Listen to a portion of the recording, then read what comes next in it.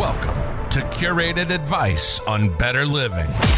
Get different perspectives on personal development like healthy habits, mindset, relationships, functional movement, and biohacking. If you're looking to improve your life, but you're overwhelmed by the endless sea of self-help content, you've found your new home. We'll talk to all sorts of people from other cultures, accessing different philosophies, real people's stories, and the lessons they've learned along the way. This is the Curated Advice on Better Living podcast. And now your host, Khaled Sultan. Episode 1, where this podcast kicked off, was recorded right here in the farm with Moby, and we're back to chat.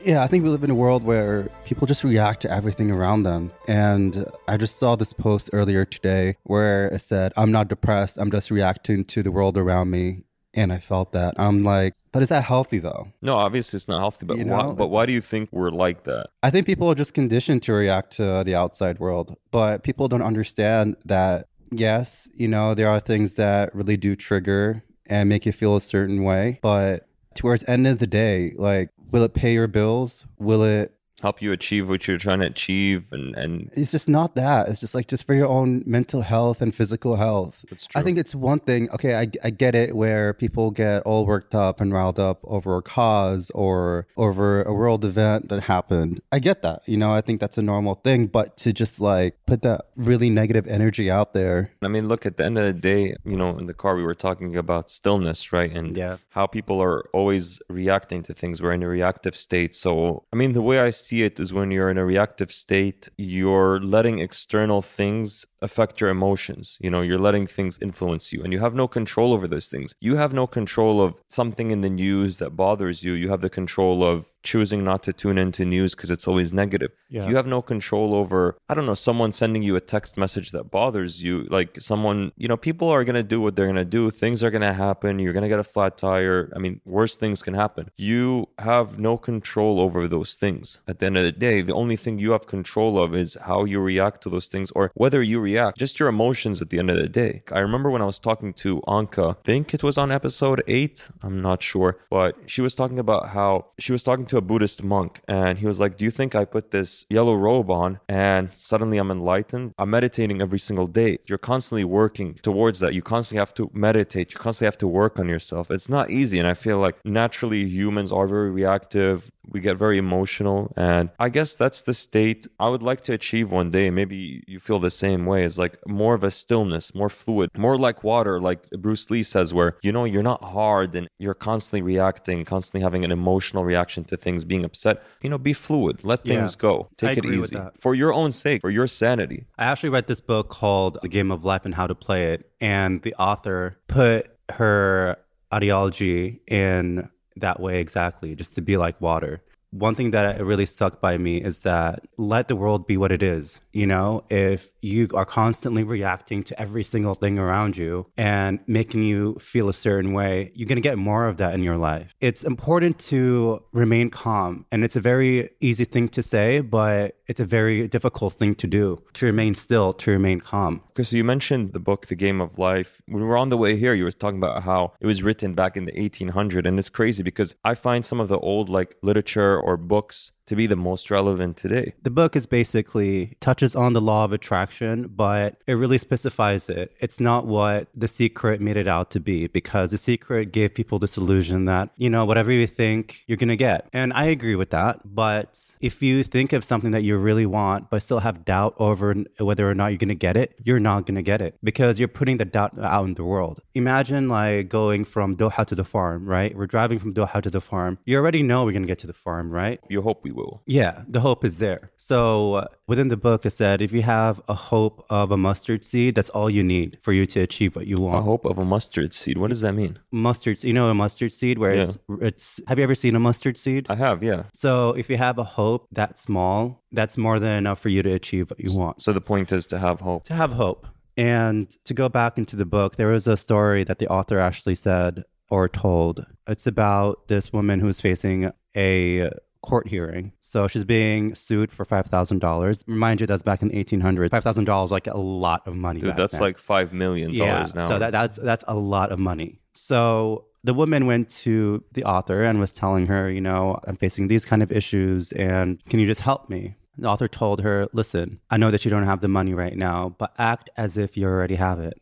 The woman told her, like, but how? How do I act as if I already have it, Yeah, like I don't have it. Yeah. So it's like, how do I do it? She was like, just get an expensive meal, just one meal. Just get an expensive meal. Enjoy it. Don't feel bad about it. Be happy that you got the meal. Appreciate it. And act as if you already have that money. How does that feel? Are you going to be excited? Are you going to be ecstatic? She said, yeah, I'm going to be happy about it. Then feel this happiness. As you're eating this meal, as you're enjoying it, feel that enjoy the luxury of it. Enjoy the time you're spending with this meal. So the day came for her court hearing. She didn't have the $5,000. That didn't come to her. So it didn't work. The law of attraction. So she went back to the woman and she told her, I did what you told me to do and it still did not work. So the woman asked her, were you fearful? Was there any doubt in you? So she said, yeah, I did have moments when I just felt that I was very scared. I was fearful of the court hearing and what's going to happen, whether I'm going to be homeless. But she said, that's the thing. You allowed that fear to seep in. Just enjoy your time. Enjoy the fact that you have this money and then it will come to you. So one day, the woman was sitting in her house, completely depressed, not knowing what to do. Her cousin came to visit her. So she didn't want to see him. But for some reason, as she was telling him to go away, like there was a hint of curiosity where she said, I just want to know what he wants. She opened the door, called him back in. Imagine if he wants $5,000. And I was like, bye. Bye. And then I came into her house and gifted her $5,000. Just like that? Yeah. Gifted her $5,000. She's like, here, I don't know what happened. I can't remember the details of it, but he gifted her $5,000. So she got it.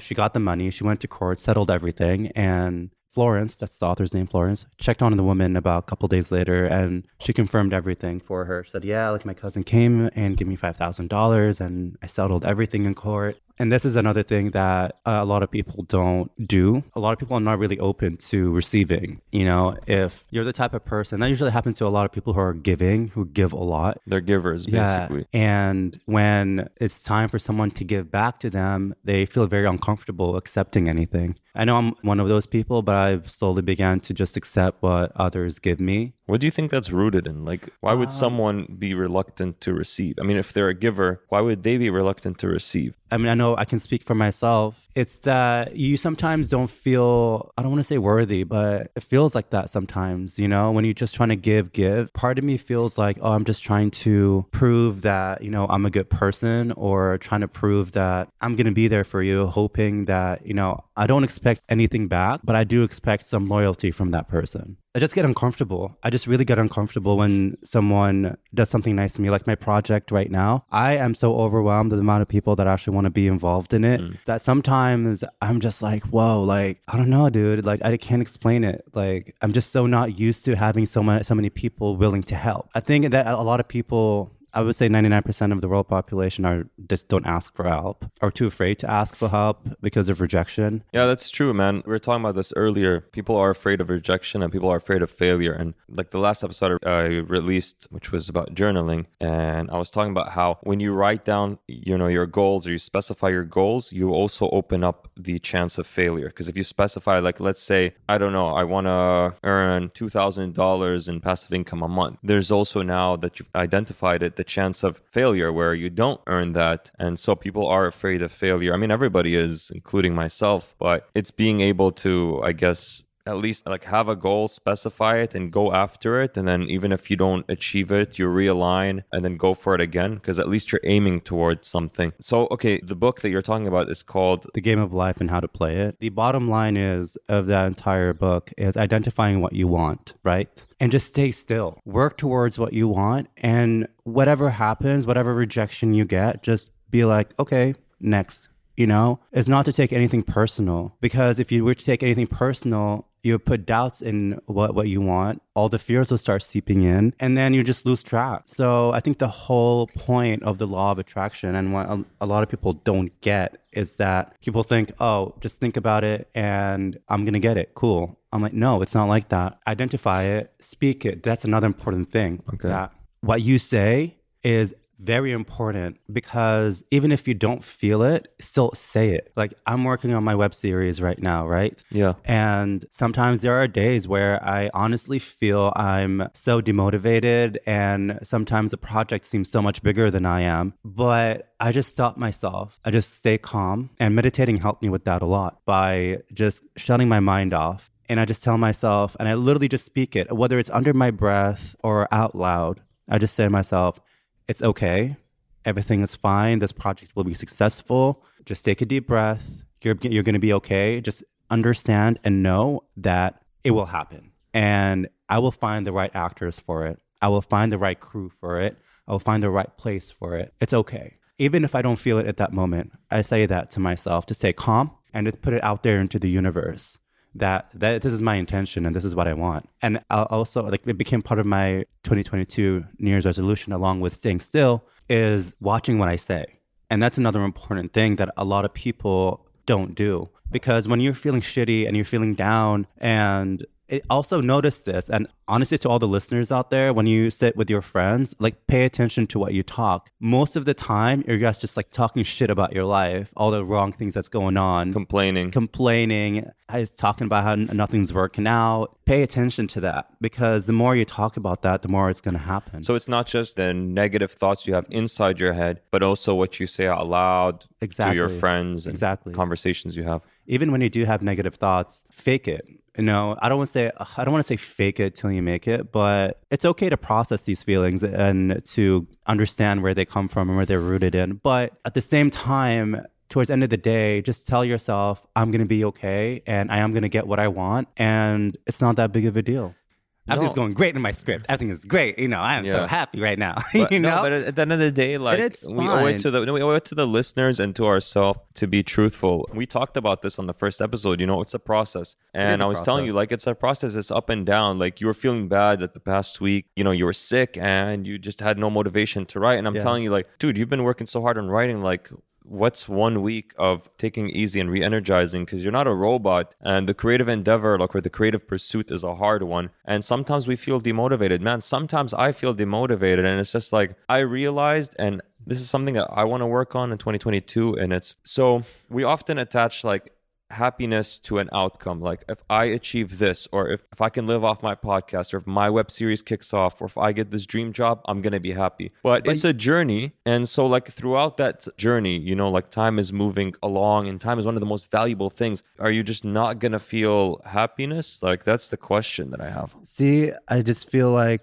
happiness became such an illusion at this point. If I achieve this, I'm going to be happy. If I do that, I'm going to be happy. But if you really think about it, even when people achieve what they want, achieve their goal, they're still reaching for something else. What's next? Yeah, like, they're not happy. So when are you going to be happy? I think one thing that I've learned is, I used to watch a lot of Abraham Hicks videos, and those who don't know her, she's actually like a spiritual leader, where she talks about the thought and the process of your thoughts and how it attracts, essentially the law of attraction. But she goes into it in more detail, more realistic way, where she makes you understand how to live your life in a way that is more proactive than reactive. And you can watch her videos. They're free on YouTube. And she said that a lot of people, when they have a goal and they say, when I achieve that, that's when I'm going to be happy. But once they achieve that goal, there's always something else to reach. And so they're not really happy. They're looking for another thing to be happy. When they get to that goal, they're like, oh, when I reach that, then I'm going to be happy. And I reach that. And then she's like, when are you going to be happy? So the best way for you to allow what you want, all your desires in, is just to accept where you are right now and really appreciate it and love where you are. Because if you don't love where you are and you're constantly complaining, guess what? Like, you're going to get more of that. I'm still working on it. I'm going to say I'm totally there. I don't think I'll ever be there, but a constant evolution regarding human growth. But I'm learning just to love where I am, to accept where I am, because this is where I am right now. And there's a purpose to where I am right now. It's a very interesting concept. And if you, again, when you hang out with your friends, just really pay close attention to what you talk about, because most of the time is just complaining about stuff. Yeah. Man, that's definitely something that's really important, is that inner critic, that negative inner critic. And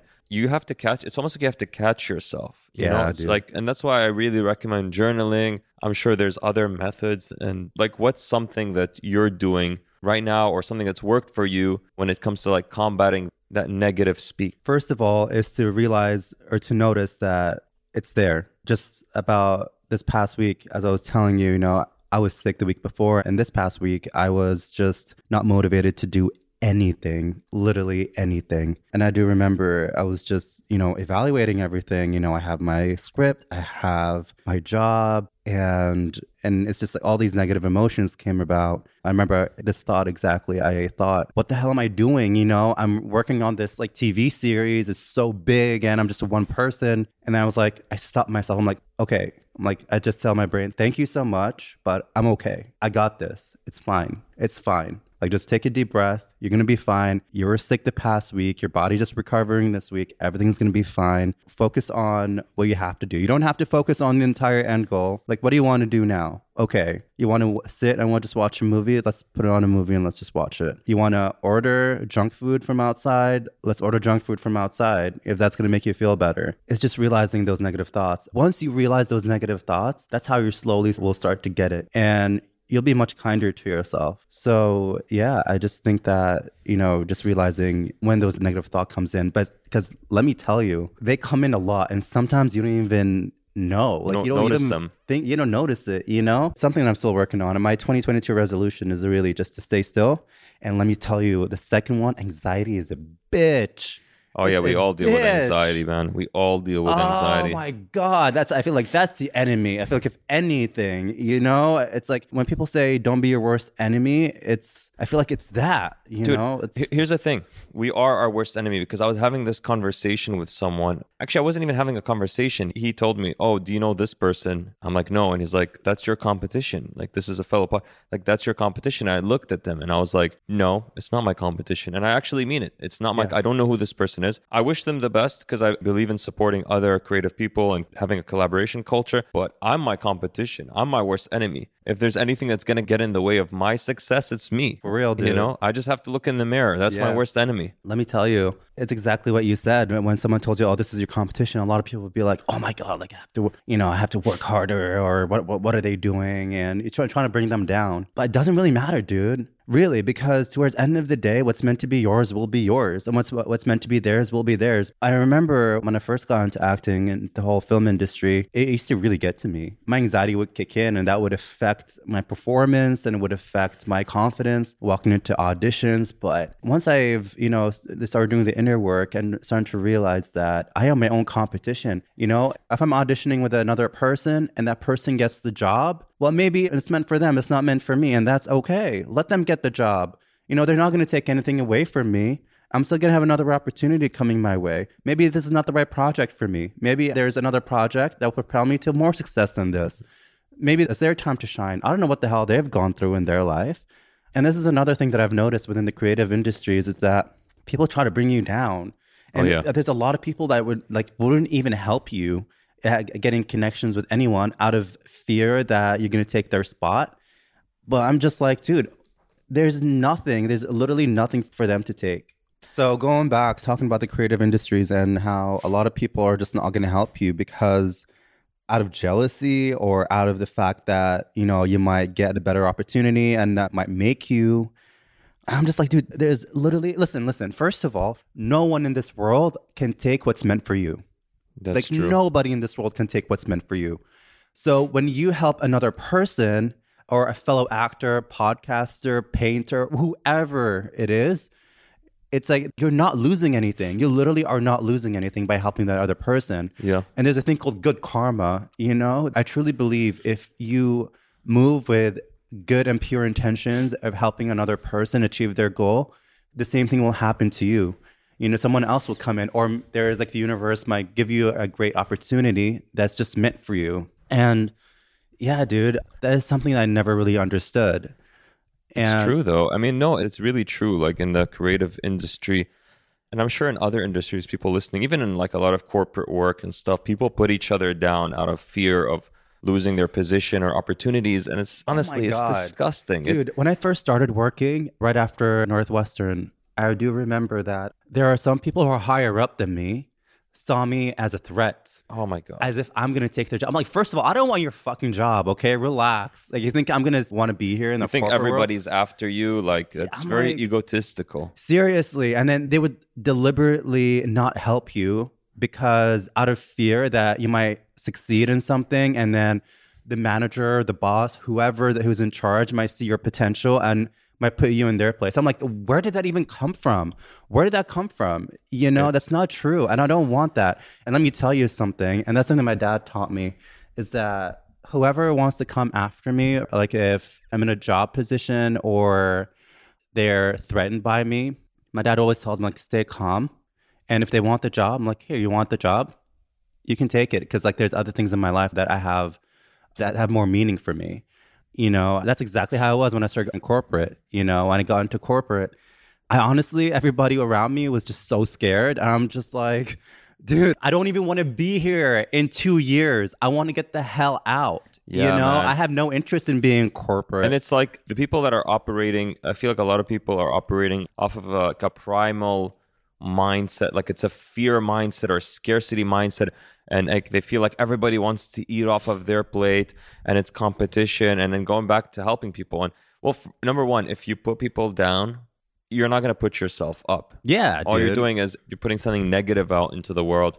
And by not helping each other out, you know, you're not creating a collaboration. This is what I talk about, the collaboration culture, especially when it comes to creative people and especially when it comes to indie creative people. Oh, hell like yeah. You're doing this web series and you're independent. I'm doing this podcast, I'm independent. There's a lot of people who are independent creatives, and there's a lot of like major production industries.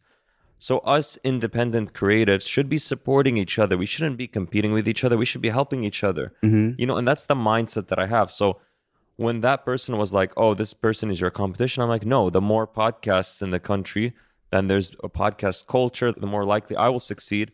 More power to you. You know what I mean? Like that's the mindset I have. Of course, when I was younger, and I feel like this is a maturity thing. Unfortunately, some people don't mature out of it. Like other people succeeding doesn't take anything away from you. You should be genuinely happy for other people, and it should motivate you. And at the end of the day, you're your worst enemy and you're your own competition. And if you operate from that mindset, like when it comes to comparison, don't compare yourself to others. Compare yourself to who you were yesterday. Are you better than who you were yesterday? Yeah. And that's how you should operate, man. And I guess this is part of growth. Say that for the people in the back. Right? Did you hear that? People in the back? Yeah. I think most of the people tuning into the podcast I think they come from this mindset of growth and they're quite mature. And and then they're into like, you know, learning through dialogue and conversation and being curious. Yeah. When I'm working on this web series, the actors I hired, I told them from the get-go, like, I want this to open doors for you guys. I want a casting director, a director to see this and see your potential because I want them to succeed in life. Yeah. They're doing this because they love it. And like, what kind of person or a director, creator would I be if I were to hire someone, an actor, and be threatened over the fact they might outshine me? I'm like, I don't care. At the end of the day, even if they succeed and they do well, that's good for you. That's good for you. I succeeded. That's great. You know, I'm glad. Like, you know, if I have one actor in my show make it big, I'll be so humble and grateful for that. Then they're going to look back and, you know, be like, oh, look, they started out with this series. And right. You know, and there's literally nothing to be threatened for. And I always believe that, you know, sometimes in this life, when you go after something, it might not be the thing that it is, you know, like let's say someone wants to be a singer, you know, and they created this whole like, you know, album and everything. But what shines the most is not their vocal ability or how they sing those songs, but the nature of their songwriting. So then they transition into songwriters because that's their strength, you know? So it's not always what you think it's going to be.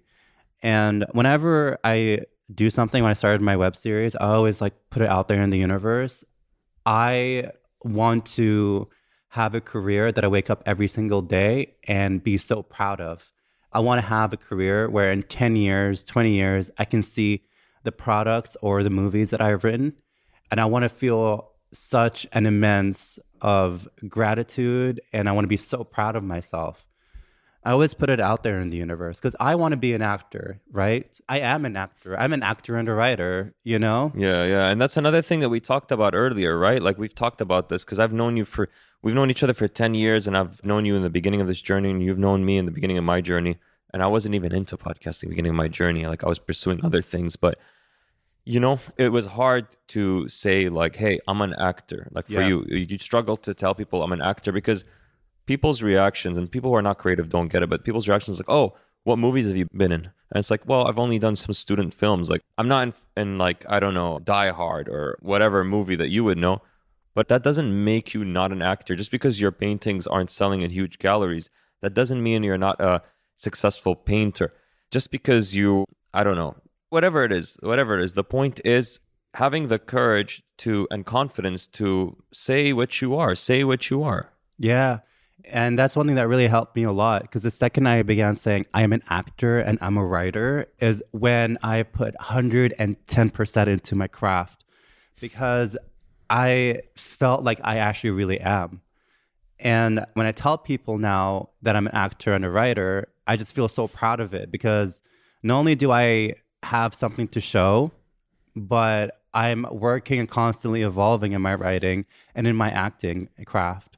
So when I sit and I write or when I'm preparing for a role, I just know that I'm going to be great. You know, I know I'm going to be good at it because I own that. I own that title. And I'm going to, instead of how it was before 5 years ago, when someone would ask me what I did, I'm like, oh, you know, I do some teaching, but I also act on the side. You know, it's nothing big. There's always like this sort of like, I mean, just the fact that you just said, yeah, like on this, and there's nothing big, like you're already downplaying it, you're downplaying as opposed to it. saying, I'm an actor. Yeah. And that's it. Like, you know, whatever the person, if they want to perceive it as not big or big, that's on them. Exactly. But you know what you are. Exactly. And it's to be proud of it and own it. And whatever it is, I was so afraid of people laughing at me. That's the thing. I was so afraid of that. And I remember reading this book, The Alchemist by Paulo Coelho. Oh, I read it. It's an incredible book. That book changed my life, let me tell you that. Really? It didn't have that effect on me. Seriously? No, it was a good book, though. No, that changed my life because I remember there's a part in the novel where the protagonist was telling a group of people where to find the gold, and they just laughed at him.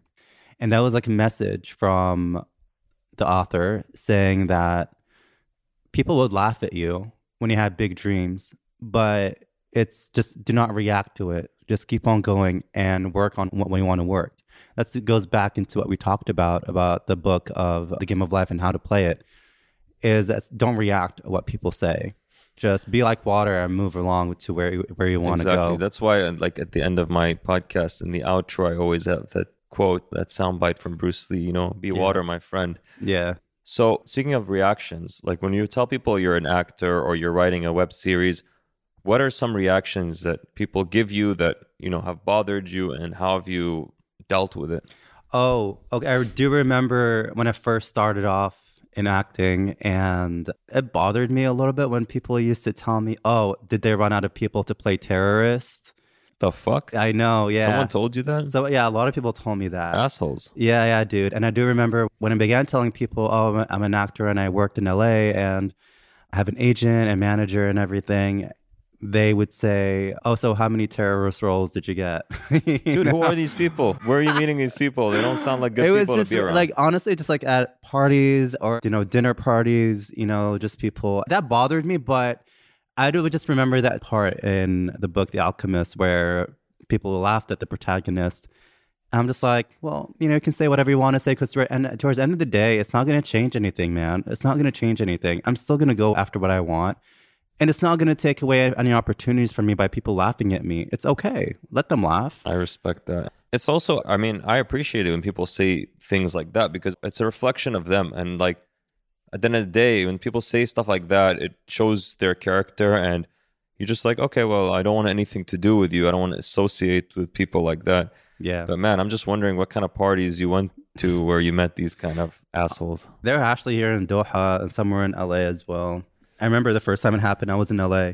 In LA, you would expect it, but yeah. So it bothered me, but it was one of those moments where like you're so taken aback I wish I was there, man. I would have said something to them if I it's was just like there. it's like you're so taken aback, like your mind just goes blank and you just don't know how to react. Yeah, because it's like, who says that, man? Like, why would you ever say that to someone? Can you imagine someone who's, I don't know. This is like, I don't know, man. I'm trying to find the equivalent of this, but this is like if you met someone who's an actor and they're Indian and they told you like, yeah, I'm an actor. And then your first reaction is to say, oh, did they run out of, I don't know, gas station employees for movies or something? This is so stupid. Why would you say that? And it's completely unnecessary, you know? But I've got to understand it's just a reflection on people. When people are drunk, their true self shows. Yeah. And I just learned to just let it slide, not really get to me. And that served me well in this journey. And now I'm at the point where I'm just like, oh, you want to laugh? Cool, laugh, dude. I'm just going to still do whatever I'm going to do. Thick skin. Yeah, dude. And I still remember that Chris, what's his name? Chris D'Elia, the comedian. Chris D'Elia, yeah. Yeah. Dude, that video you sent me, remember that when he said, oh, when people tell me I suck, and then him going like, oh, well, I guess I'm going to quit now. Yeah, seriously. Like, I honestly respect that kind of thick skin, and I've learned to really develop that over the years. You need to have thick skin to survive. Oh yeah. But I think a lot of people like in this day and age don't like have very thin skin. Easily triggered. They get offended over everything. Even like a joke, you know what I mean? It's like things not taken seriously. Like, man, there's times when like people get triggered and I'm trying to understand if they're pretending or they're actually offended and triggered, because it just doesn't make sense. I'm like, could you really be that sensitive? And it links back to what we were talking about earlier, where people are so reactive, and that's the problem. Is you can't control external things. Like if you heard like people who were triggered by Dave Chappelle's stand-up, and it's like, well, just don't watch it then. Yeah, seriously. You know, back to what I was saying, you remember that exercise in acting class where the professor, Ann Woodworth, would pair you up, you know, with a partner, and you have to just constantly share your dreams. Like, I want to do this, I want to do that. Another person would keep shutting you down. And it was a metaphor for our negative self-taught inner critic. What was your experience like? And what did you learn from that exercise? Because there was a method to Ann Woodworth's madness. Yo, Ann Woodworth was like a whole nother level. I learned a lot from her. So with that, it really taught me to actually say what I want, because I do remember when we were sitting there and I was talking to my partner and I was just so scared to say that I want to be an actor. I was just so scared, dude. Like, it was fun of everybody. Everybody was staring at me, and, you know, it's like the entire class. And the person I'm partnering up with is, dude, I was so afraid to say it. So I said I want to be in marketing. Oh. You know, I just said I want to be in marketing. Wow. I was actually in Ann Woodworth's office, I think it was senior year, and she was asking me what I want to do. And I remember telling her, I think at the time I wanted to pursue, can't remember what I wanted to pursue at the time, something to do with, I think maybe it was some like acting or something in the film industry or radio. And then I was like, yeah, I want to do that, but it's too risky. So I'm going to study sociology and be a professor, which I never went down that route. And I remember that. Yeah, you remember that? I remember that. You're going to go to sociology. I was really into sociology. Didn't you take some sociology courses as well? I ended up in media. I continued with media, but I remember telling her that, and she didn't say anything. And I remember looking in her eyes. I remember her thinking like, you got a lot to learn, kid. Yeah. You know what I mean? You've got a lot to learn, kid. And she didn't even say anything. And she looked at me, and I remember that look. And then I look back and I think, yeah, it had that sense of, you've got a lot to learn, kid. And it's like, I said it out loud. I said what I wanted, but I said, I'm not going to pursue that because it's risky. And you know, that stuff is instilled in us, man. It's instilled, like our parents instill that, like our culture, society, people, surroundings, they instill this kind of rhetoric and thought in our head where we start to inhibit ourselves. So we start to put obstacles in the way of us achieving our dreams. So we're basically doing their job for them. And it's obstacles that didn't even happen, dude. Obstacles that didn't even happen. And I was talking to Sue Pack about this. Of course, shout out to Sue Pack. Yeah, shout out to Sue. She's helping you with the script. She's a screenwriting professor. Yep. Because we were talking about one of the characters, and I don't know what this character wants, you know, in the future, what they're fighting for. So she said that, she told me, so tell me about, like, why did you want to get into acting all of a sudden? That I went into detail telling her because, you know, over remember when I got into corporate, I just had this hunch that I should just get out of there. It was not working. I did not like the people. The work wasn't fulfilling or wasn't satisfying enough for me to be there. And one thing that I've realized about myself is that I've been chasing careers that would give me the same satisfaction as acting. But I reached a point where I was like, I'm just going to get into acting. This is what I'm meant to do. So I'm just going to do it. And you wanted that even before you took these careers. Yes. Way before. But I think back then I was like, well, first of all, I'm Arab. What the hell is going to be open for me in Hollywood? And there was just literally no hope. There's nothing. There was no,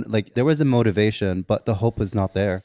And that's the key. She told me about it. She said that, I chose hope over safety. And that's what society has been telling us, is that they keep telling us to chase safety. Stability. And she said that she has students in her class who are 50 who spent the last 30 years being safe, and now they feel like they can achieve hope. And then they realize that they just wasted 30 years doing what? Nothing that will fulfill them. Well, this is what she told me. And she told me that, I achieved hope at such a young age. And I'm so grateful for that. I'll be damned if I was 60 years old and just took a chance and hope then. No way. Yeah. No way. You know why? Because I always constantly be thinking, what would happen if I took hope at 25? Where would I be right now? I was with corporate for 5 years, right? I was supposed to be with them for 5 years, but I was there for, not even joking with you, 3 months. Wow, you lasted 3 months? Dude, I can't even tell you. I did not even want to go. I had this gut feeling that was just pushing me away from it. I did not want to go. I didn't want to be there. I just remember, walking in one day, went to my boss saying, I quit. I don't want this anymore. And the reason why I also wanted to quit was because they were not allowing me to go get my master's. And I wanted to get my master's. And I started in the fall 2015. So for 5 years. So I was supposed to end in fall 2020. What happened in 2020? COVID messed up everything. I wasn't, even if looking back now, I'm like, damn, I'm so glad that I left. Because if I were to stay, that means I would have just left corporate. I don't know what the hell I would be doing right now. I probably would be thinking, oh man, I wonder what would happen if I actually left at that time. Where would I be right now? Because if you were to tell me back then that I'm be working on a TV series, that I worked in TV shows in Hollywood and movies and music videos, I probably would have told you, get the hell out of here. I wouldn't believe you. And that wouldn't have happened if you hadn't quit, and if you hadn't went to pursue your master's and then pursue acting and getting an agent and being out there in LA and just going for it. And that's the thing. Sometimes I think about that. Each decision we make, our life could lead, to a different place. There are so many decisions out there. There are so many different, that's something I think about. There are so many different routes. I have so many thoughts in my head. There's times I wonder if I want to just go live off the grid. Sometimes I wonder if I want to move here. Sometimes I wonder if there are so many different options, and your choices all impact your destiny, your life, and how it all unfolds.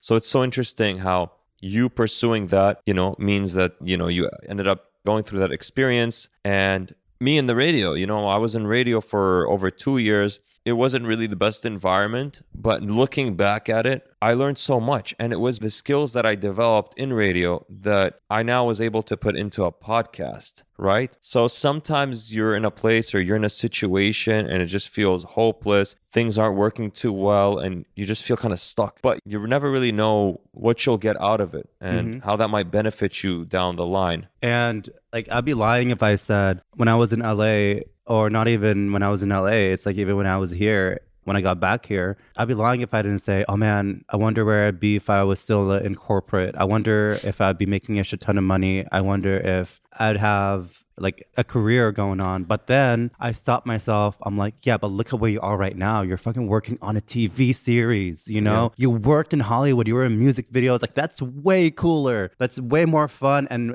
I'm actually going after what I want. Yeah. And at the end of the day, when you're older, you're going to have a lot, cooler stories than if you worked some regular ass job. But let me ask you. Regular. Yeah. Now that you're working on this web series, what are your thoughts when it comes to what if this, of course you have to have confidence. And if you pursue something creative, it takes a lot of confidence and energy to pursue it.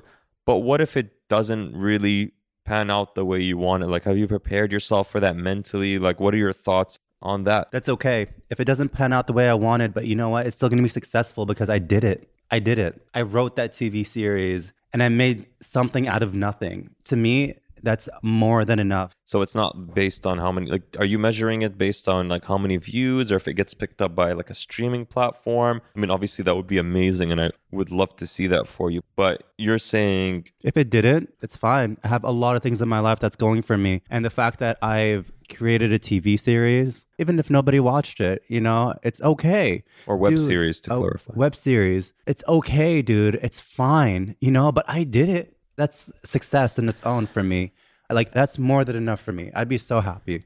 So, and you know this, like I was writing before I got into radio and before I got into podcasting, I was pursuing writing, creative writing. I was writing a novel. But by the way, one of the hardest things to do is pursue writing a novel. And I spent nearly 5 years writing this one book on and off, and it was such a journey, and it took so much out of me. And eventually I submitted it to publishers. It didn't get picked up because it was extremely dark, and it's very dark, very edgy, and it's not, you know, it's not what the mainstream consumers would consume. I mean, people now are into, you know, there's safe options, women's fictions, romance, blah, blah, blah. So yeah, at the end of the day, like I'm looking back at it and I try to tell myself, you know what, I've kind of let it go, and I'm proud that I actually stuck to a creative project for 5 years. But at the same time, it didn't succeed according to my measure of success, which was it getting published. And I didn't care how well it did after I got published, but it getting picked up by an agent, and then the agent selling it to a publisher, and then the publisher publishing the book was how I measured success. And that never happened. So yeah, I try to look back at it and say, you know what, at least you completed the project. Yeah. Yeah. You can always self-publish it. Yeah, you can. I'm not going down that route though. Let me just add something else before I forget it. I was approached by hybrid publishers that were willing to publish it, but they do like a collaboration thing where you have to pay a certain amount and they publish it for you. And I just I wasn't accepting anything other than traditional publishing, because I created this creative work. I've invested so much time, and for me to pour a bunch of money that I don't have into it, it doesn't make sense. I created this creative work, and if, you know, that's why it's so hard to do traditional publishing. An agent deems it, you know, like worthy and that it would sell, because at the end of the day, it all goes down to money. Like I'm sure people would have enjoyed it, but if they deem it worthy and then they sell it, and that's great. But I wasn't going to invest a bunch of money, because these hybrid publishers are kind of like businesses at the end of the day. So it's like you writing a script and, you know, selling it to an agent who then tells you, yeah, invest $50,000 and I'll produce it for you. It's all about the shmoola for them. It's all about the shmoola. Yeah, dude. You know, I think towards the end of the day, when you finish a project like a novel, it's your baby, you know? It's something that you've been working on. You said you worked 5 years. Dude. That's a long time to work on a project. So what else is up, man? What else have you been juggling or thinking about recently? Any experiences, any crazy stories? Lately, I've been on this path where I've been okay letting people go out of my life, because I really had a hard time letting people go, because I've always believed in giving people first, second, third, fourth, fifth, even sixth chances as much as they want. But especially if it's someone that's a close friend, because I always believed that, you know, when someone fucks up and you give them a second chance, I always thought that maybe they'll take this as, I'm going to do good this time. I'm going to be better because Moby gave me another chance. But what I came to learn is that the more chances you give, the more people are going to see it as, oh, he gave me another chance. I'm going to fuck up again. So when they do it again, you give them another chance, they fuck up, and they're like, oh, he's just going to forgive me again. I'm going to continue doing what I'm doing. That's true, but I guess it depends on from person to person. There are people who you give them a second chance and they realize, okay, I did something wrong. This person's giving me a second chance. And then there are assholes that take that for granted and they keep repeating that same pattern, you know? And then if you notice a pattern, at some point you have to be, and if there's no change, if the person's not putting any effort and it's just one-sided, you have to then be willing to let go. And it's when you feel that you're just drained hanging out, being around them, not just hanging out with them. That's a bad sign. Oh, dude, I learned to really trust my instincts. Let me tell you that. And that's one thing that I've been using to guide me in developing this series, this entire journey from start to end. And if someone doesn't want to be a part of my story or part of my journey I'm talking about the web series now, I'm not talking about my life. Your life, yeah. I'm okay with it. I'm like, you don't have to be a part of it if you don't want to, because I do know that universe will bring me someone new. Similar thing with my life, with my friends. I can't tell you, like, I've let go of 3 people in my life that honestly thought they were going to be there to the very end. Okay. I think I know who you're talking about, but there's no need to mention names. Yeah. I always thought they were going to be there to the very end. But when the time came that I began to realize that they're not the person who I thought they were, I don't know whether they've always been like that. And that I had, because I've been working on myself a lot. And maybe then I've, had this awakening and I began to see people who they are, or they just changed over time. Dude, you know what's interesting? Some of those people, sorry to interrupt you, try to turn you against me. Yes. And eventually the truth prevails. And 10 years later, this friendship is flourishing. Flourishing and thriving. Yeah. And this friendship is a cactus, baby. It doesn't need a lot of water. It thrives in the harshest conditions. We've been in separate countries. We haven't talked for a while. And when we see each other, preach. Feels like yesterday. Yeah, like honestly, it feels like no time. It's either there or it isn't there. True. Don't force it. True. And initially, it was really hard for me to let go of these people because I always thought of the potential, I always saw the potential of the friendship, of us having, a long-lasting friendship and being there for each other. But one thing I've learned is like the second I let go of them, well, not always a second, but when some time passes, I don't miss them. I don't miss their presence. I don't miss having them around. I actually feel so much better with them not being there. And to me, that was a really big indicator in determining whether someone was actually worth having in my life. Okay, you mentioned an interesting point, which is energy. Mm-hmm. Some people you meet and you feel energized. Some people you meet and you just feel like, your energy's been drained. Or some people call them energy vampires. Mm-hmm. Now, when it comes to, this is a conversation I've been having recently, I've been thinking about, when it comes to energy, like when you walk into a room or you meet somebody and you're like, the vibe is off, the energy is off, or the energy is good and you instantly connect. When it comes to energy, like what do you believe that is? Is it, because this is a theory that I have, and I'm not sure where I read it. The theory that I have is this is all like through evolution. It's like genetic code within us. And we pick up on subliminal cues, whether it's facial features, whether it's small indicators, like of a room, certain smells, certain things, like really subliminal things. And they give us that gut instinct or that bad vibe. So it's not necessarily energy. It's us picking up on subliminal cues, and all this data is processed, and then that's when we get that reaction. What are your thoughts on, energy when it comes to people? I think Anka said it best in your last, I think it was episode 7. I think episode 7 or something 8. Like that. Yeah. About alignment and meeting people who are aligned with your own energy. There are some people, when I first meet, I can instantly tell that you're someone that I just don't want to have in my life. Bad vibe. Yeah, completely bad vibe. And the way I know about that is they always throw shade. They're always shady. That's one thing. It's very subliminal and it's very sneaky the way they do it. And what do you mean by they always throw shade or it's subliminal? Can you give me can you think of an example? Yeah. Okay. So I had this friend, right? And I do remember when I was back in LA and I was in my first music video and I was so excited and I had to sign an NDA form. So, it's like something so cool happened, but you can't really talk about it, Yeah. So the music video came out and I was finally able to tell everybody. That's Justin Timberlake music video, right? That's the one. I remember that. I was so happy for you, bro. So the music video came out, was during the Super Bowl in 2018. And I was finally able to tell people, I'm in this music video, So I told one of my close friends, well, we're not friends anymore, but at the time we were really close. I feel like you consider too many people friends. Yeah, dude, I did. I really did. But now I reached a point where I don't really need friends, but that's a whole nother topic we'll talk about later. Anyways, so I ran into him and I told him, I'm like, yo, I'm in this music video. And then he was like, the first thing that he said, oh, how many scenes are you in? I was like, oh, I was one of the lead extras. So I was actually had a lot of camera time. And he was like, oh, good. The more they're going to take you out of. And then at the time I was just, it's similar when people told me, oh, there's no terrorists, they ran out of terrorists. That's very passive aggressive comment. Yeah. And I was like, initially, I was just like, oh, probably I just have a thin skin. Just get over it. He's just just fucking around. But then he and I went out to meet with our other friends. And I told them, I was like, oh, I'm in a music video of Justin Timberlake. That's, I'm so excited. And then he was like laughing. He was like kind of smirking right next to me. I don't know, I noticed it, but I just completely ignored him.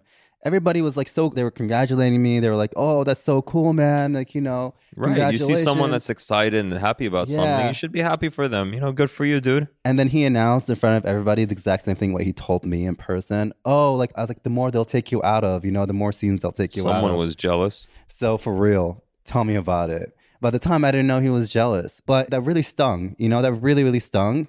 And that feeling where I think there's a difference between having a thick skin and something that really hits you to your core. And that really hit me in my core because I didn't really expect my best friend to... Oh, shit. Best friend? Yeah, he was one of my best friends. Like, dude, he was like a brother, like damn, brother. Yeah, you went from friend to best friend to brother, man. Dude, we would talk about us like planning our 80th birthday. That's how I thought he's going to be in my life. Wow. But anyways, so he would do that. And I do remember, I think I was in a movie. I was an extra in a movie and I had a line in it. Right after we wrapped, although I did sign the NDA for him, I still told him about it. I was like, don't tell anybody. Right. You guys are close friends. So there's a level of trust. Yeah. And then I completely forgot about what he said about the music video. So, I just, walked up to him and I told him about, I'm in a couple of scenes in an upcoming feature film. And he was like, oh, great. Yeah, the more they'll take you out of. At that point, I literally turned to him. I was like, that's not cool. Like, why are you saying that? That's not cool. He's like, no. Like, I'm not trying to be mean, but it's kind of true. Like, the more you are in scenes, the more they'll take you out of. I'm like, I do understand that, even though if it's true, that's not a nice thing to say. Why would that be the person's first thought or reaction? I just don't get it. I never really took it as jealousy before because I would never thought he would ever be jealous of me because Was he trying to be an actor or something? He's an artist. Okay, yeah, this is some typical artist shit. Yeah, exactly. But at the time, I was like, that really stung, you wouldn't expect that. It was things like that where, the second I kind of sense jealousy or sense shade being thrown but bad intentions. Yeah, but like people throwing shade but covering it as them playing or pretending that they're playing. I'm like, oh no, dude, you don't have any good intentions with me because a true friend would never say that. They wouldn't put you down. A true friend would be happy for you. You're supposed to celebrate your friend's achievements. Yeah, dude. And then when you achieve something, your friends celebrate you. That's the right. The thing is, I always celebrated them. Like I always celebrated him. I've always, he had paintings that no one would ever buy, but I bought them because that's what a true friend would do. You're supposed to support your friends. If you have friends that are creative people, buy their products. Don't ask them for discounts. Buy their products. Support them. Promote them. That's what That's what you're supposed to do as a friend. And it seems honestly, at the end of the day, like from your side, it was genuine. From his side, it wasn't. So. You can't have someone like that around. That's not a friend. And he would tell me like, oh, I can give you like, a discount. I was like, no, dude, you worked hard on this painting. I'm going to buy it for its actual price. I don't want a discount on it. Because I genuinely believe that he deserved, the price of the painting. Like he put a lot of hard work into it.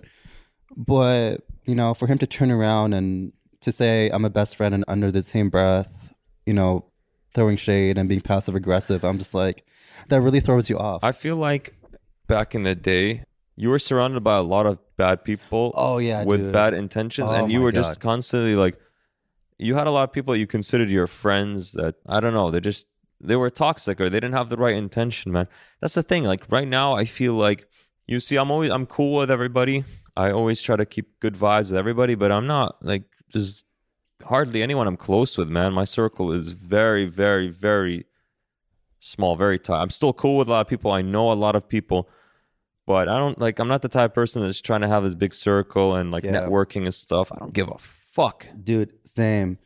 You're right. I think back then I was just surrounded by a lot of negative and toxic people. And another thing that I realized that a person is not meant to be in my life when they start gaslighting me. That's a trigger for me. Like, do not gaslight me. Can you define what gaslighting means? So basically, gaslighting is when someone... I don't know if people can... Sorry to interrupt, but I don't know if people have been hearing the rooster in the background. We are at Moby's farm, where we recorded the first episode of my podcast with Moby. And man, it's something about, having like animals around. The thing is, I don't get is... Why is the rooster screeching right now? She wants attention. She knows that we're doing a podcast. It's not 5 a.m. Whore! Look, it's just nonstop, man. Your rooster is broken. It's just like it's malfunctioning. It keeps screeching, or I don't know what's the term for No, I call her Kim Kardashian because she's the Kim Kardashian of all roosters. Anyways, So, going back to what you were saying. Sorry to interrupt you. no. So when someone gaslights me, and gaslighting is basically flipping the script on you in order to make you feel that what you are saying is invalid. And slowly, when you notice that when someone continue to gaslight you, you slowly start to question your own reality, your own sanity. So it's like they manipulate you. Yeah, it's very manipulative. I'll give you an example. So that guy that we talked about. So one day he said something that pissed me off. And I think he said something like, "You're very incompetent," or something like that. And then I turned around and I'm like, "Don't call me that." I just called him out on it. And he said, "No, if you were listening to me," he said, "That's not what I said. That's not what I said." They continue denying. Right, but you heard them. You heard him call you But they keep on denying it. And then you start to question yourself. Like, oh, am I going crazy? Were they right? Like, dude, I heard what you said. And then I was like, no. I heard what you said. And that's not cool. They continue to deny it. So it kind of makes you really question reality and your own sanity. And that's very detrimental to your own health.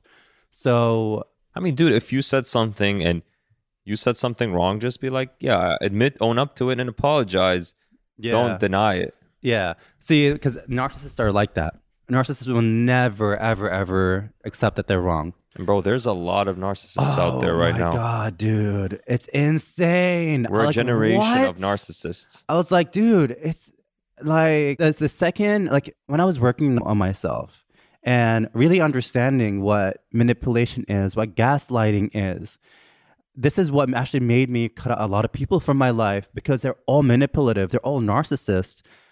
And that kind of scared me a little bit because I was like, fuck, dude, like how many people in my life are like this? Because let me tell you, narcissists try to control you by making you doubt your own reality. Oh, yeah, I know. Yeah, dude. But I think. Can I ask you a question? Yeah. So in the past, you've had a lot of these kind of people in your life, narcissists, people with bad intentions. Do you feel like there's a reason you've attracted those people in your life? Oh, yeah, definitely. It all boils down to my childhood, but I'm not really going to get into that. But through therapy and everything, that's when I came to realize that. So at least you've identified a source yes. of why that is. You know what? I used to, I always used to chase after things that people would never give me. And because I really wanted people's approval and I wanted people to like me so much. That's why I used to put up with all that bullshit. But at the time, I didn't know I was putting up with this bullshit. I just thought that that's what it is. Like, I can't explain it to you. Do you feel like that's linked to your pursuit or desire to be an actor? Because acting is about putting on a performance. It is about approval. By casting directors or someone deeming you worthy or your performance worthy, you're putting a show out there and, people are judging it. So do you feel like that pattern that you identified in childhood that attracted certain people is also why you're pursuing acting? Oh, damn. Look at you coming through with the questions. Dr. Phil here. Where's the PhD? Give him his doctor title. You know what? I actually thought about that. And no. Answer is no, because what I really chase after acting is the outlet for me to be as creative as I possibly can. And one thing I learned about myself is that I look at the world around me and I always pick up on things that I always find really interesting that could be translated into a story. And I've been like that ever since I was a kid. I always had that eye for, I'd look at a scene, like we're looking outside, right? Okay. People can't really see it. Describe what we're looking at. Also. So right now there's grass. It's all green. And there's palm trees everywhere. There's trees and they're swaying back and forth. So I look at that right now and I just I look at one aspect. I take a little area and I'm like, man, that'd be a really nice shot for a movie. And then we can just pan and show the entire scenery of it. So I've always been really visual. I had, stories to tell. And I kid you not, I'm going to show you right now, actually. All right. He's in my notes, since 2013, I used to pick up a lot of funny things that people used to say. And I always say, oh my God, that would be funny in a movie. Dude, I can definitely relate to that, especially when I was writing. Yeah. Listen to conversations and, pick up on those things. So you can see everything here. Dude. Like all the funny things that actually happened. And you mind if I have a look? Yeah, Is go that ahead. okay? But there's two. There's two, and there's one here. Okay. Here. I just want to have a look because I also do the same thing. Like I'll take notes. And see that? They're like, I have, different ideas I write down. But I've always been very visual. I've always wanted to tell... He's pulled the phone away. I guess he doesn't want me to look at it. Here. Buy toilet paper and laxatives. No, I'm just okay, kidding. so... Can I see it? Just go over it. Yeah. Okay. Guy singing in the car to Jessica Simpson. People stare. He stops, but second time he snaps. Can't people sing in their cars in this country anymore? Thinking about how people in Doha are like, and he doesn't want to be like them. Exotically oppressed. Okay, so, and there's more and stuff. Okay, I get the idea. These are kind of just like funny words, funny little buzzwords that I... Yeah, you're jotting things down. So that's another lines that I've heard. Talking about life and her friend, call girl. That is life. Family party feud. Awkward moments in standing and being seen. Bitch babe. That's a word that's a cool word. Boss babe. Bitch babe. $7,000. Oh my God, this is just as much as a Hermes bag? Hermes bag. That's something my sister said. And I'm like, oh my God, that's hilarious. Your sister said that? That's so funny. Oh man, it's an endless list. But that's cool. Yeah. So you've had that. And a lot of creative people are like that. They observe things. They observe things in life, conversations, visuals, scenarios, and they jot them down. And it's like creative inspiration. Yeah. But no, it has... Initially, I really did think maybe this is why I'm chasing after acting, because it's like trying to get something that is very hard to attain, or is something that, when you walk into an audition, there's like a role, it's like hanging like a chocolate in front of you. And you're like, oh, you want this? You want this? And you need to do a trick. Yeah, you got to do this, Initially, I thought that's what it was. And then I'm like, I had through therapy, working on myself. I always saw myself going back into acting. And then I just, came to the conclusion, like, no, I generally love acting because I love telling stories. I love embodying different characters, because for me, that is one way to really understand the world around me, is to really embody a different person, ideology, something that's different. You were on the way here, you were telling me to watch Don't Look Up. Oh, dude, that's the best movie so far. And you were talking about how it's like a reflection of society. Can you tell us more about that without giving spoilers? I will give spoilers. I don't give a shit. Okay, so spoiler alert. I haven't even seen it, dude, but... No, I'm not going to give spoilers. No spoilers. I'm not going to spoil. So basically, it's about this really big event that's going to come and it's going to wipe out all humanity. So that's one PhD student and her professor trying to warn everybody. So they went to the United States president. She was like, oh my God, I can't do this because of my next election. And they went to the media. They're like, oh my God, let's put our money in there to invest a lot of money because that's where people are going to,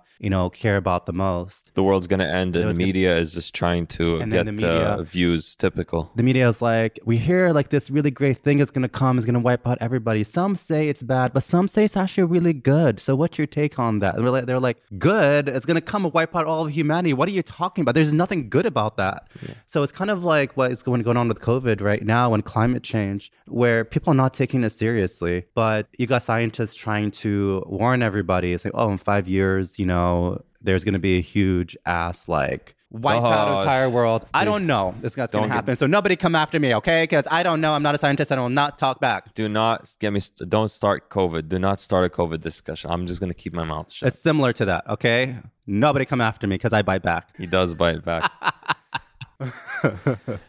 Okay, so it's a good move. It's a good reflection on today's society, really. Yeah. Today's ridiculous society. I know in the last episode we did, you talked about meditation and how meditation's helped you so much. What's your advice this year? What's something people can take away? What's something you want to work on or think about? Learning to stay still and not let anxiety get the best of me. When anxiety does happen, just relax, breathe. Everything is okay. No need to react to everything. No, dude, it's okay. And you know what? It's like 99% of the things that we think about didn't even happen. Things that we stress about didn't even happen. So I'll try to, my 2022 resolution is to stay still and not allow anxiety to get the best of me. And just allow things to pan out how they're supposed to pan out. And be okay if things didn't work out the way it did. Because towards the end of the day, I'm just really grateful to be alive and, to be here. As cliche as it sounds, but in today's age with COVID and people getting sick everywhere, it's like you just really value your health and value the fact that you're still alive.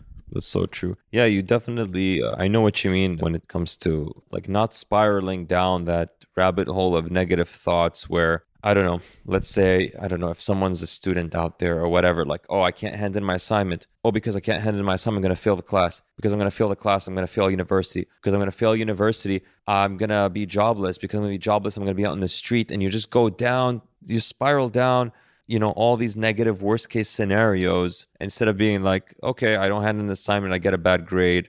So what? Yeah. I'm not going to be home. Like people automatically go to the absolute worst thing and you have to stop yourself. And I know people who have that kind of thinking and I try to get them to stop. I try to get them to not spiral down. Like, okay, hold on, stop. Acknowledge the situation for what it is. Okay, it's bad, but it is what it is. And it doesn't necessarily mean the worst case scenario that you're thinking is going to happen. Yeah, dude. And I do remember back at university, I didn't even realize that I had a really bad anxiety. I didn't know until recently, actually, like back in December. I was hanging out with my friend and he pointed it out. He was like, damn, I'm like, you're always so anxious. And it just hit me then because he also said, he's like, it's not really good because you're 30 years old. You have to really, calm yourself down. You're a dirty 30. A dirty 30, I feel like 30 years old, like your 30s is when you have to really let go of a lot of bullshit. Yeah. Like mature and just like let go of all that bullshit in your 20s. I honestly didn't even realize that like that was my problem, that I had a really bad case of anxiety. And then I began thinking of the time when I was at university and how most of my class, well, not most, but the classmates that I know of, I remember when we used to apply to school trips, we used to apply to exchange programs, and I used to be so anxious. I'm like, 'cause I wanted it so bad. And I'm like, if I don't get that, I'm going to be so disappointed. You remember when I didn't get into the exchange program and they screwed me over? So I'm going to share this story briefly, but basically the head of our department, the head of communication, I had spoken to him at the time and I told him like, listen, I want to withdraw from one of the classes. It was statistics because I wasn't doing too well in it. And I'm like, is that okay? Because it was one of the core classes. He's like, it's fine. You can do it later. I'm like, is it going to affect me going to the exchange program in Evanston? And he's like, no, not at all. It's fine. So, okay, cool. I move on. And then we get a new professor who gets promoted to that position. And then when it comes time to go to the exchange, I'm the only person who gets rejected. And I remember like I was so upset. I was really upset because the former head of communications told me, you'll be fine. He gave me permission. And I remember going to the new head of communication and telling him like, what the hell, man? And it felt like he was trying to make an example out of me. He's like, no, you don't have your core classes. I'm like, I literally got permission from the former head of communication. He said, it's fine. If you withdraw it, you can do it later. You can even do it on the exchange program. It was one class. And he's like, do you have that in email? And I was like, no. And he's like, well, get out of my office. Wow. And man, and that stung, man. That was a big learning lesson. I remember I was so upset. And you guys, all my friends went to this exchange program in Evanston for 6 months. I didn't go and I was so upset. I mean, that stung when he was like, do you have it in email? I felt completely like that really upset me, man. Like he really screwed me over. It was very malicious, but I learned a lesson. Unfortunately, sometimes it's important to have proof. Sometimes it's important to have email threads because, I was young and naive and I thought someone's word means something. Yeah. And I tried to go to that former head of communication because he had a different position and he was just ducking me. He didn't want responsibility for it. And yeah, I mean, I lost a lot of respect for him because, your word is all you've got. Your word is your bond. And you know that, right, bro? There's a lot of snakes at that university, though, back then. There's a lot of snakes everywhere. There are a lot of snakes everywhere. I mean, the grass the field, we're on a farm right now. There's probably snakes out there, man. Yeah. It's true. You can't control external factors, especially people. But I would say try to make sure you have a good circle around you and cut off toxic people. Limit your exposure to people with bad vibes or bad intentions. Just protect your energy as much as you can. I think going into 2022, that should be the whole idea, is protect your energy. Dude, protecting your energy is really important. That is really important because I can't tell you the amount of times where I would stress over people that didn't really care. Yeah, so man, it's been really good having you on the podcast again. Moby is definitely going to be, he gets the title of the regular on the curated advice on better living. And we're going to constantly track, both of our progress and discuss the web series. Now you're casting for the web series. The actual production was moved to May, which is good. Yeah. And, for the listeners out there, if you enjoyed the conversation and you want more great content, make sure to follow the podcast, give us a good review, tell a friend about it, an aunt, a neighbor, whoever, and protect your energy. Take care for now.